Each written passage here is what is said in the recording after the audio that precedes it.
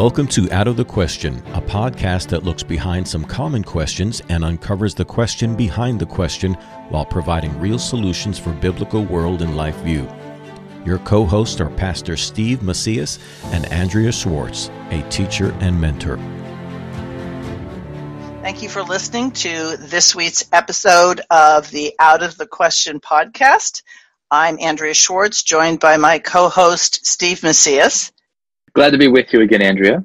The question we're going to tackle today has relevance in all our lives, whether we're parents or employers or people who serve in governing capacities in businesses, churches, or even the civil government. And the question is this: should a person's repentance for an action committed mean that the consequences should go away? It's certainly a worthy question, because a lot of us get confused on the idea of what repentance is. We've all heard sermons about how repentance is turning from your sin, but without a foundation of God's justice and inside of that an ethical code according to God's law, what happens to a repentant person can cause a lot of trouble.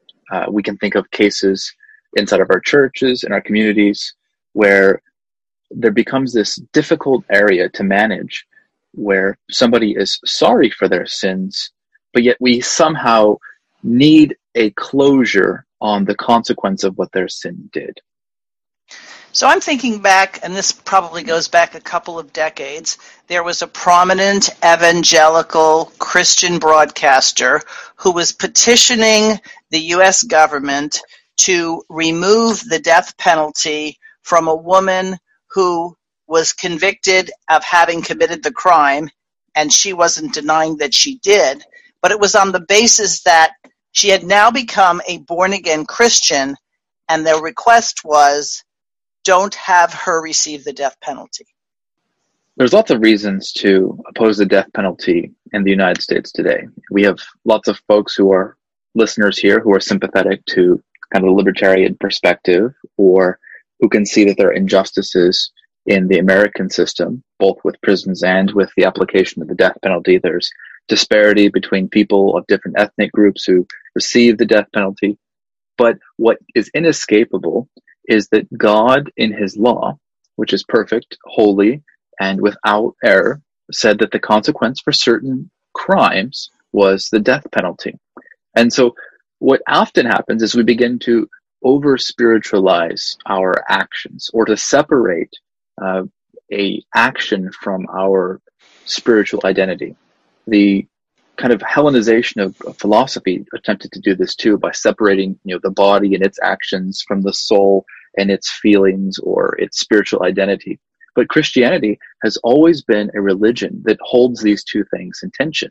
Our spiritual life and our physical life, our actions, our thoughts, our feelings, they're all part of this one human identity.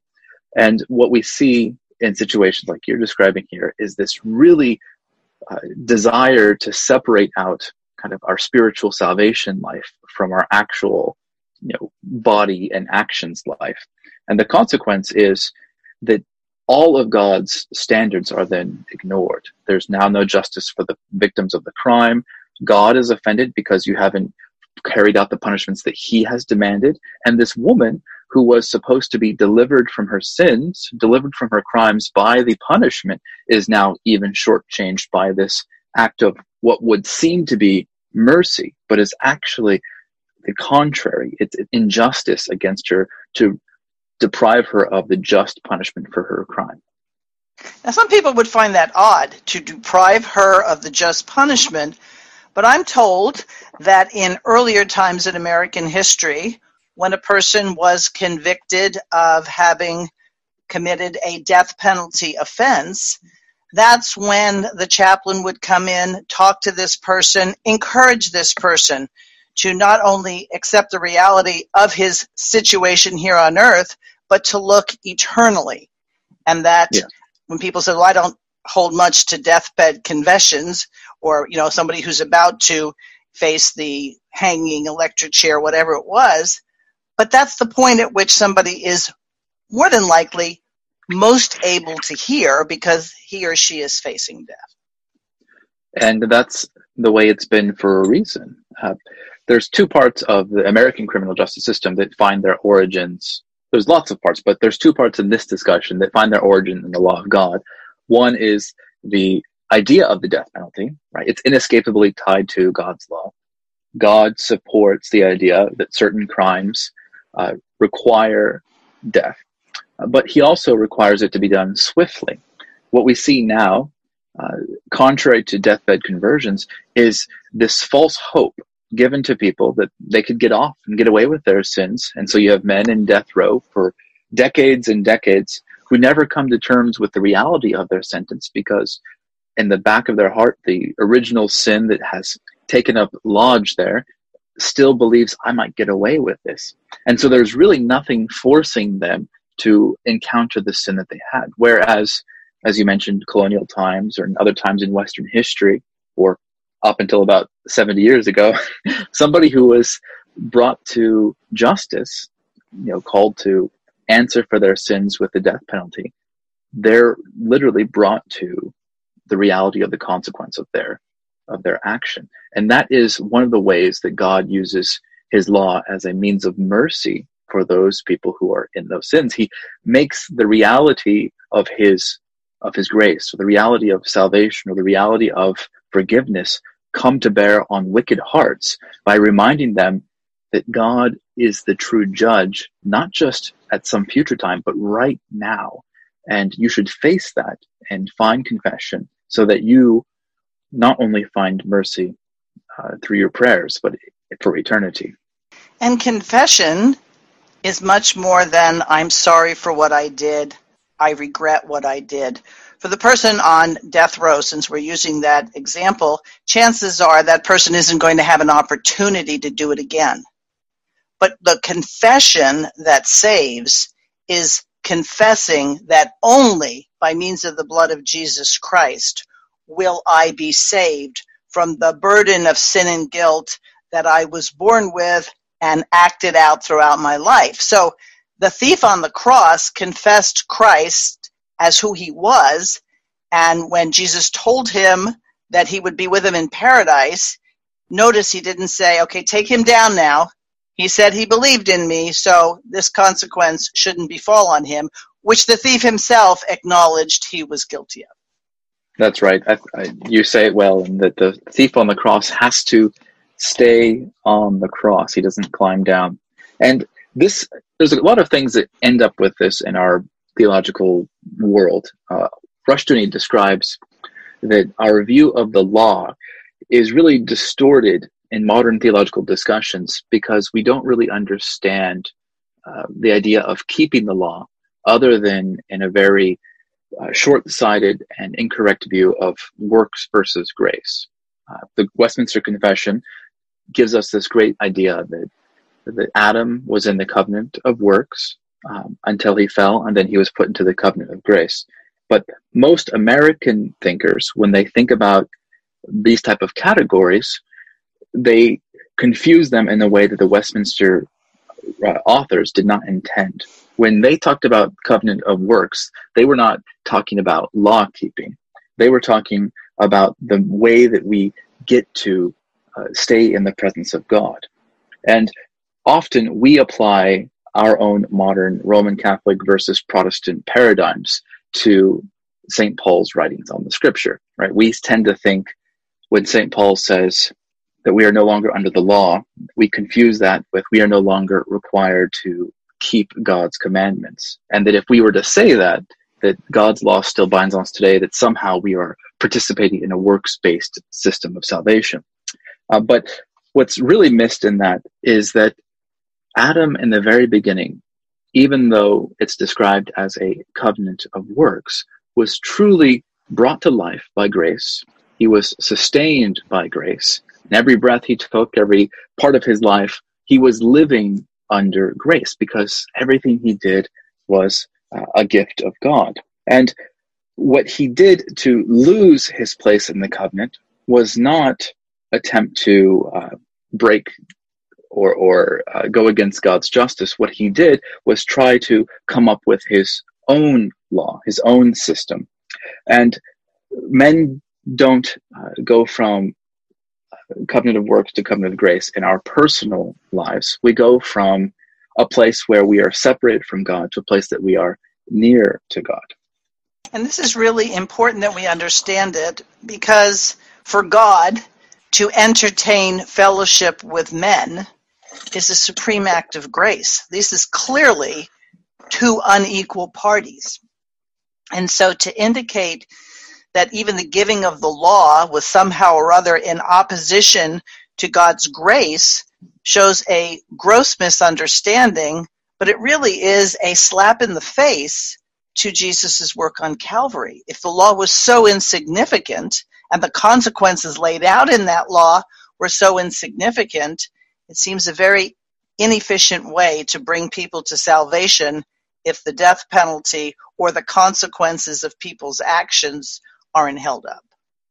And the way that the confession kind of puts it out, it says that God gave Adam a law, a covenant of works, which he bound him and all of his posterity to keep personally, entirely, exactly, and in perpetual obedience. And we often read that as Adam was given a promise, and as long as he kept the promise and never sinned, then he would be saved. And so then when we talk about the covenant of grace, we often think of it the exact opposite. But what the covenant of grace does for Adam is it doesn't remove that obligation from him, but rather what Jesus has done is empowered Adam to keep the promises of the covenant of works. So the consequences of sin, crimes, punishments, laws, sanctions, all of these things, they don't negate God's standards. They allow man to uphold the standards. They make where man falls short whole again. So when somebody commits a crime and they have to fit a punishment for it, it's not that somehow we've ignored the injustice of it, but the punishment makes whole what was broken in the covenant. And so for us to experience the grace of God is not to overlook our sins, but to repair our sins. The power of the gospel and grace is that we're able through it to be obedient unto God, even in its punishments when we fail to keep the various laws it includes. And that really exposes not only a misconception, but a source of irritation for a lot of people, that rather than have individuals be viewed in terms of their adherence to God's law, many want to impose the niceness or the kindness of past acts or how good this person performs his or her duties as a reason not to have the person bear the consequence. And as a result, the whole idea of even raising children gets compromised, because how can you teach them if you're going to excuse them because you're going to try to be nice as opposed to being just? We use the word law in other circumstances. Rushdoony often pointed out that this property that things fall to the ground when you drop them, this law of gravity, it's called a law because it applies evenly to everybody without exception. See, the laws are reflections of how God imagines the world to work. And what we sometimes do is we try to personalize the law to the point that it no longer looks like God. So a people of God who obey God's law, what they end up producing is a culture that reflects the attributes of God. So a marriage that's obeying the law of God is going to be a faithful husband and a faithful wife that procreates, that trains the next generation, that cares for their community. And so those ways that they obey God's law creates an image of God. And it reveals kind of this natural idea of who God is. But a couple that then ignores the law of God creates a false image of who God is. And so it's not so much in that the law of God is this burden to weigh on top of us, but rather the law allows us to see God clearly. And so if we talk about rules, consequences, forgiveness, all of these different things, if we don't pay attention to how these reflect the person of who God is, our religion that comes out of this, that excuses sin or makes excuses or looks the other way, begins to look more like this world than like the God who created us. And then you have this weird phenomenon. Instead of walking alongside the offended person and acknowledging the offense of the person and helping that person be restored to good spiritual health, we have people often petitioning those who are administering the consequence and making accusations and aspersions that say, well, you couldn't really be a Christian if this is how you're acting towards this person. And so, as you said earlier with the person who's convicted, the application of the law and the benefits of the law are denied that person if instead of holding this person to a position of responsibility, this person's made a victim. That's right. It comes back to the idea of what is good or what is kind. Unfortunately, a lot of us confuse justice or fairness with the world's identity of these things. We use this word nice. We confuse the idea of being Christian towards somebody or being graceful with being nice or gentle. And it's true that the fruits of the Spirit do encourage a certain demeanor from Christians, but we often put some strange unbiblical standard of niceness as if it could conflict with the law of God. If the law of God says that somebody who murders should be put to death, that is the nice thing to do to that person, because that's the good thing, the true thing, the honest thing to do.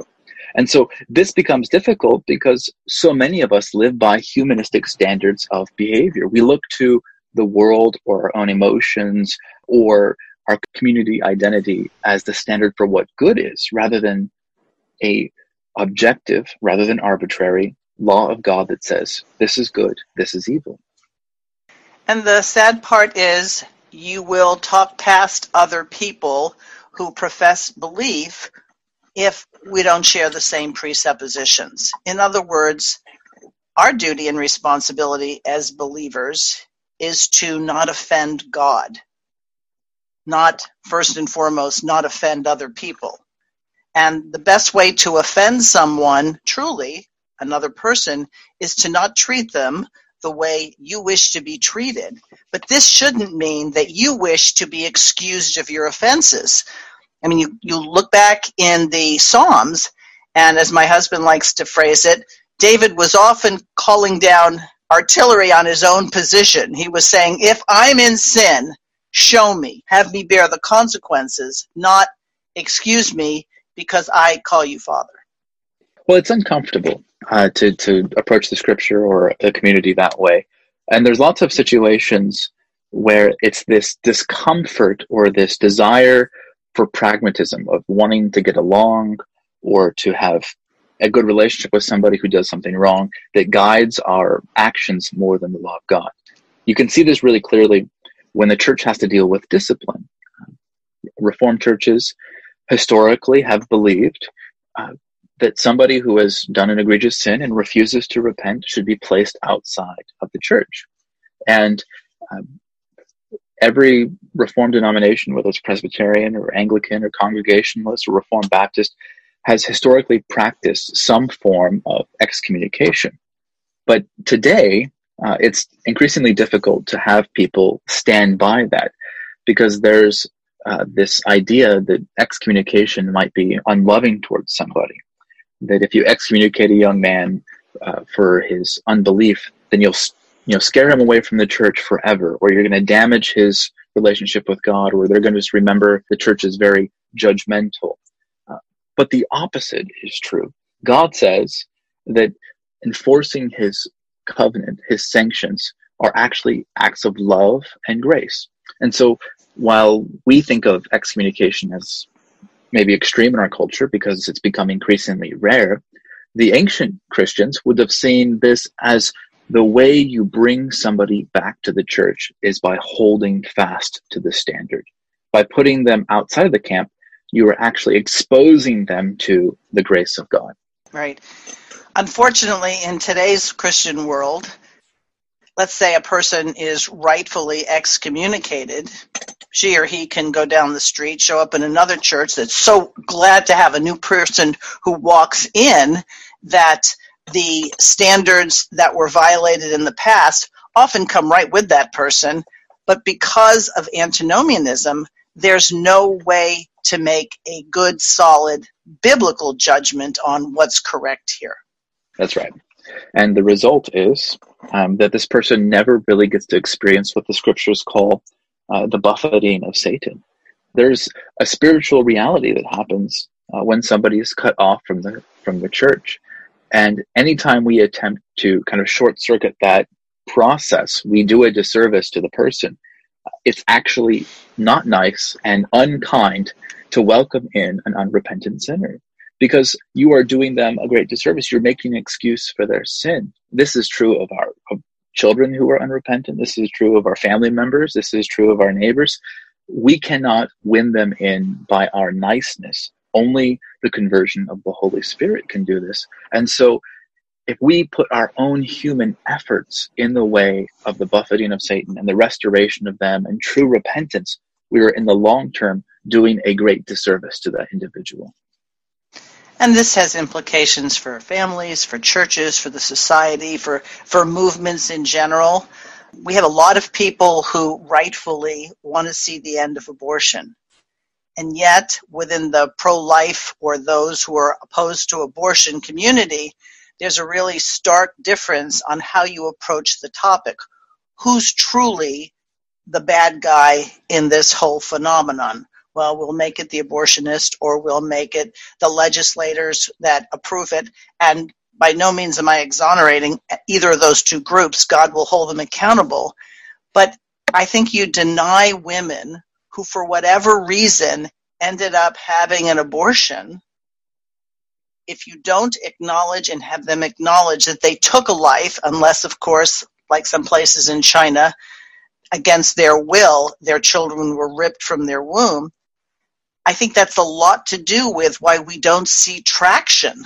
I mean, some of the most powerful speaking I've ever heard is when women who have had abortions get up, admit it, and talk about how they were cleansed from their sin and guilt, and now you see them being very vocal about their sin. They don't try to make themselves look better. They say it like it is, and they're not really worried that somebody will think poorly of them that in their past they had an abortion, because they're not playing to that audience. They know who their audience is, God Almighty. That's right. And that audience is really important to the discussion here, because when you talk about what the sin is, we can often get lost in circumstances of sin, right? I felt like I had no other options. I wasn't fully informed on what was going on. But the idea of the God's law is very personal. You're not necessarily sinning and that you broke a esoteric or convoluted law. You've sinned personally against the Lord in heaven. And so a lot of our justifications for sin try to look around our own circumstances and say, but there were these other factors, and don't we all sin? Aren't we all sinners? But God speaks to us in blessings and curses and sanctions, and those personal sanctions tie back to our individual sins.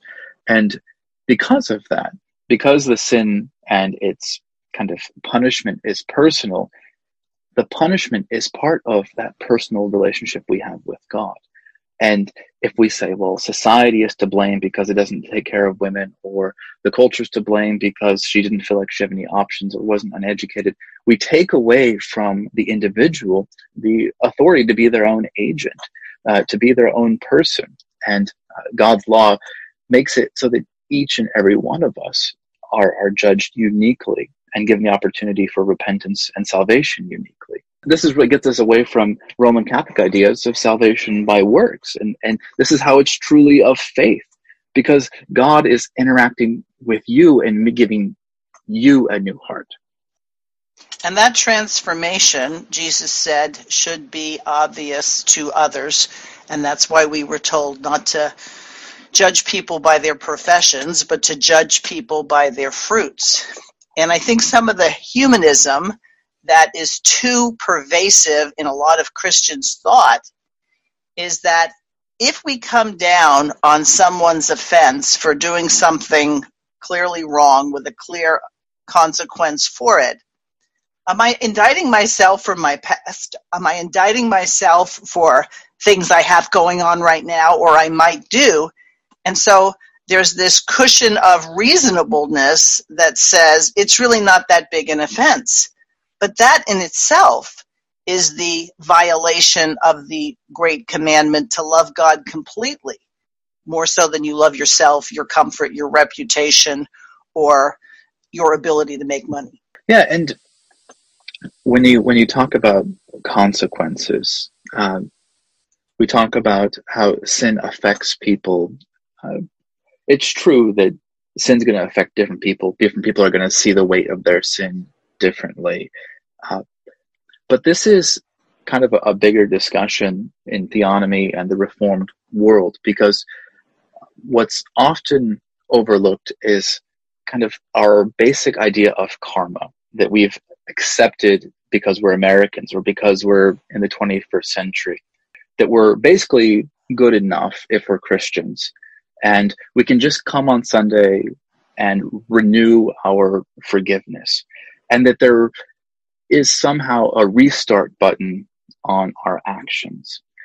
And what the law of God reveals is that there are long-term consequences, even to the forgiven people, for what they've done. We read the Ten Commandments every Sunday in our church, and it says, the curse is upon your children and your children's children. And there's this idea that your sins that you commit today don't just affect you personally. And so they have to be confessed and treated as affecting a whole community of people. And we can see today that as the consequences of sin are removed from our culture, while we take out the death penalty, we take out the requirement to observe rest on Sundays, we take out all of the little things that we think are no big deal.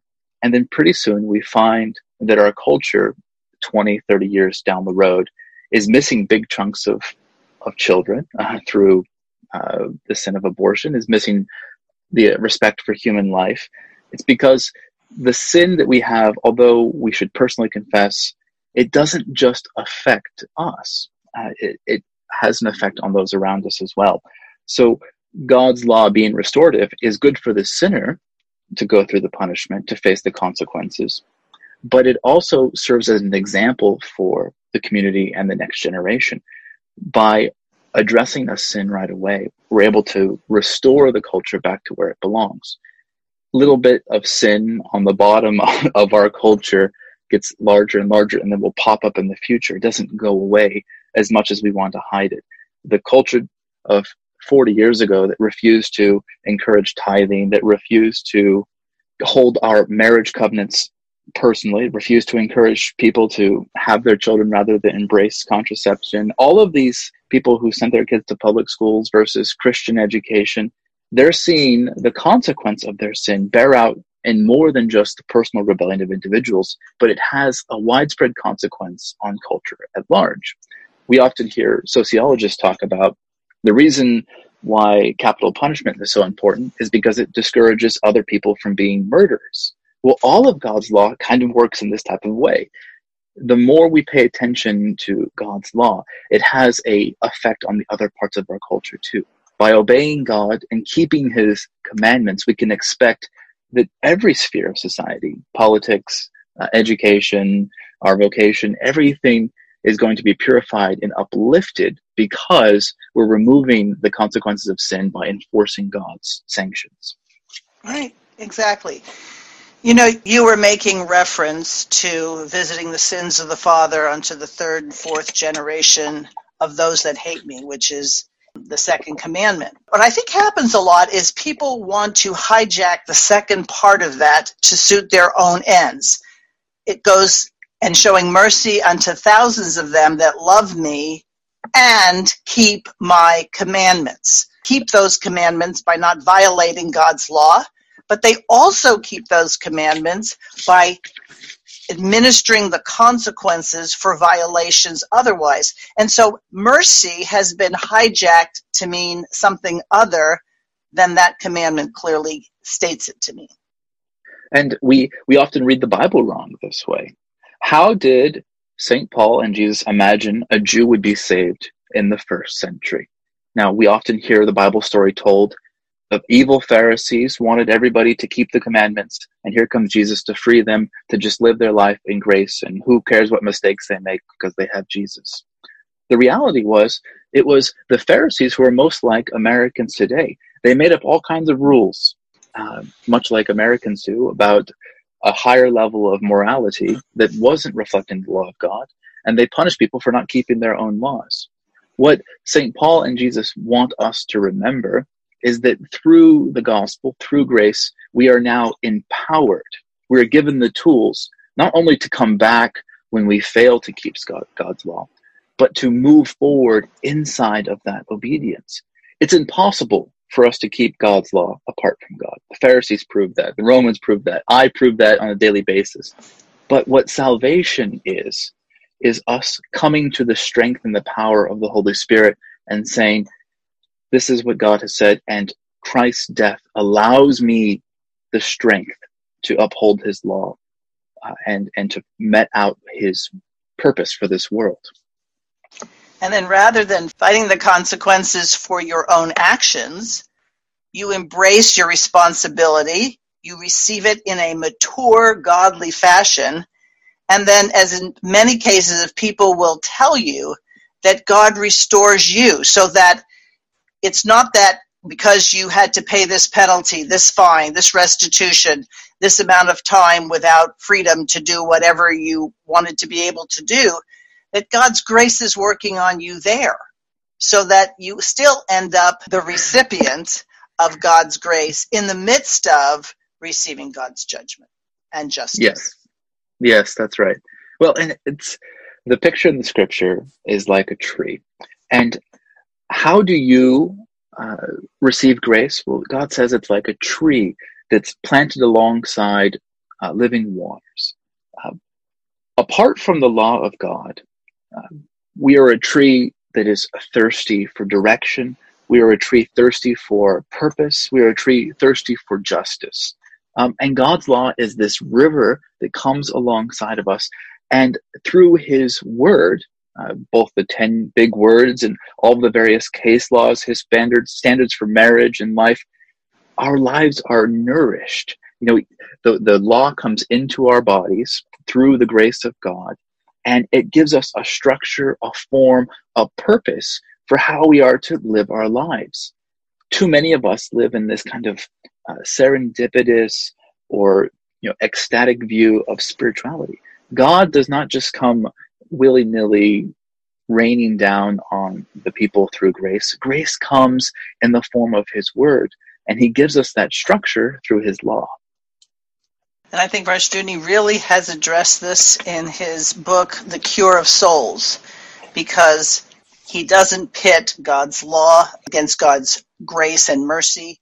He looks at them as a combined thing, and I think it's a most useful book in terms of really understanding true confession, and what I alluded to before, that it's more than just saying, I know I did wrong. True confession says, I know my only hope in life and death is Jesus Christ. That's right. And we have to escape this idea of neutral moral state. Some of you who are theologically minded have heard Roman Catholic theologians talk about kind of like a state of grace. You go to confession, the priest forgives you your sins, and now you have a blank slate, and you're going to go and hopefully keep that up. That's the kind of merit-based theology that a lot of people live on, even if they're not Roman Catholic. I said my prayer, as long as I don't do a particularly evil sin, I can stay in the Christian church, and when I die, I'll go to heaven. But that's really not how God portrayed the creation of Adam or his bride, the church. Adam has always been sustained by grace. So everything you've done has been under the gift of God. And so when we sin against God, it's not that we have failed to keep his standard. It's that now he's using our shortcomings as a way to bring us back to the full place of who we are to be. So it's not about law keeping in the sense of a score of this is how many laws I kept versus this is how many law I broke. This is what sanctification is. It's as I mature, as a child matures to an adult, I'm going to make mistakes. And the wisdom that God gives us to grow us and to heal us is his standards, his law. And so the kind thing, the nice thing, the Christian thing is to lean into those standards and say, where is God attempting to make me whole? And if we resist God's correction and by rejecting his law, then we're pushing away this call of grace that the God who made you has to really grow you into salvation. So sanctification, we should expect some growing pains, don't you think? Yes, it's a natural consequence of this great Calvinist doctrine of of original sin, right? So we should expect that as we go through our life, we're going to make mistakes, and the way that we're grown through those mistakes is by coming back to God's standards.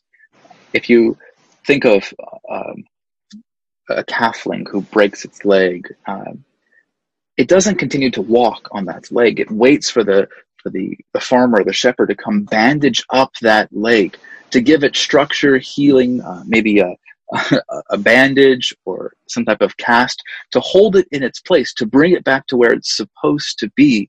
And then when it heals together, the bone is even stronger. That's how sanctification works. As we go out and do all that we're called to do and make mistakes, the Lord's law comes and calcifies our soul towards him. It kind of strengthens our ability to get closer to him. And eventually we'll reach a place where we've passed from this life to the next and we're welcomed into perfection, and we can look back at our life of broken bones and mistakes in the ways that we came back to God's standards. And where what you just said is very true, I think that we'll also have the ability to receive that benefit while we're still here on earth.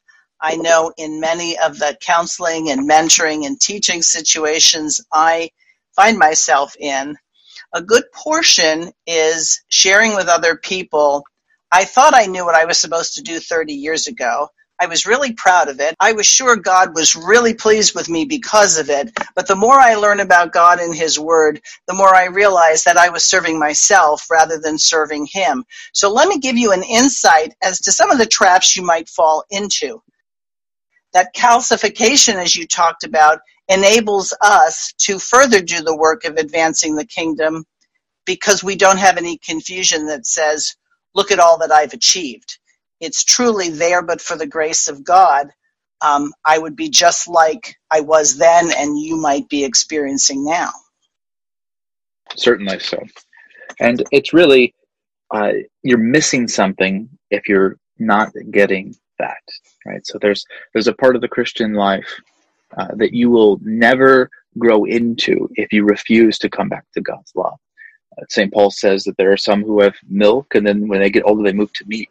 To refuse to follow God's standards is to be a perpetually immature Christian. It's to be a perpetually infantile Christian. It's not kind, it's not nice to leave somebody in a state of baby. But that's what a lot of Christian theology does. Today, we attempt to overlook the law of God, and what it does is it creates a Christianity that's, as we've said before, a mile wide and an inch deep. If we really want people to have meaningful personal relationships with God that last their entire lives, we have to be willing to expect them to grow. And we shouldn't confuse when Paul talks about you're still children drinking milk, because he wasn't saying something tender and kind. If I'm not mistaken, I'm not a Greek scholar by any means. I know some Greek words. But the term that was used is idiotes, meaning like idiots. It's our word idiot. So if you continue years and years and years not understanding and applying the realities, the mild, deep realities of God's law, then you're an idiot. Yes, and you have to wonder, people who spend 40 years doing the same thing again, which God are they chasing after? Jesus is willing to invite you to come deeper and deeper. And so if you're still out in the shallow waters decades later, there's something that you're not doing. That this should be a wake-up call for you to come and try the other side of the pool here. Well, I think we've kind of covered the topic. I want to make a shameless plug, and that shameless plug is currently ChalcedonTeacherTraining.com has an ongoing study of Rushdoony's book, Revolt Against Maturity. It's a study for women. We meet one day a week, and we have women from all over the country and sometimes outside of the country participating. But the goal is to be able to understand a mature relationship to God and uncover those areas in our own lives where maybe we're saying, no, God, I don't want your consequences. I want things on my terms. So if you're interested in participating, I invite you to send a note via outofthequestionpodcast@gmail.com, and I'll send you the information about that study. Any closing thoughts on your end, Steve? Well, this is why Dr. Rushdoony wrote his systematics, because we need to have a full-orbed view of the Christian life. And anybody who listens to this podcast understands that there's more to being a Christian than Sundays and a prayer for salvation. And so I hope that when people think about joining your group, that they would do so with the intention of growing in grace by understanding God's law. That's our prayer as well. Well, thank you, listeners. Until next time. Thanks for listening to Out of the Question. For more information on this and other topics, please visit chalcedon.edu.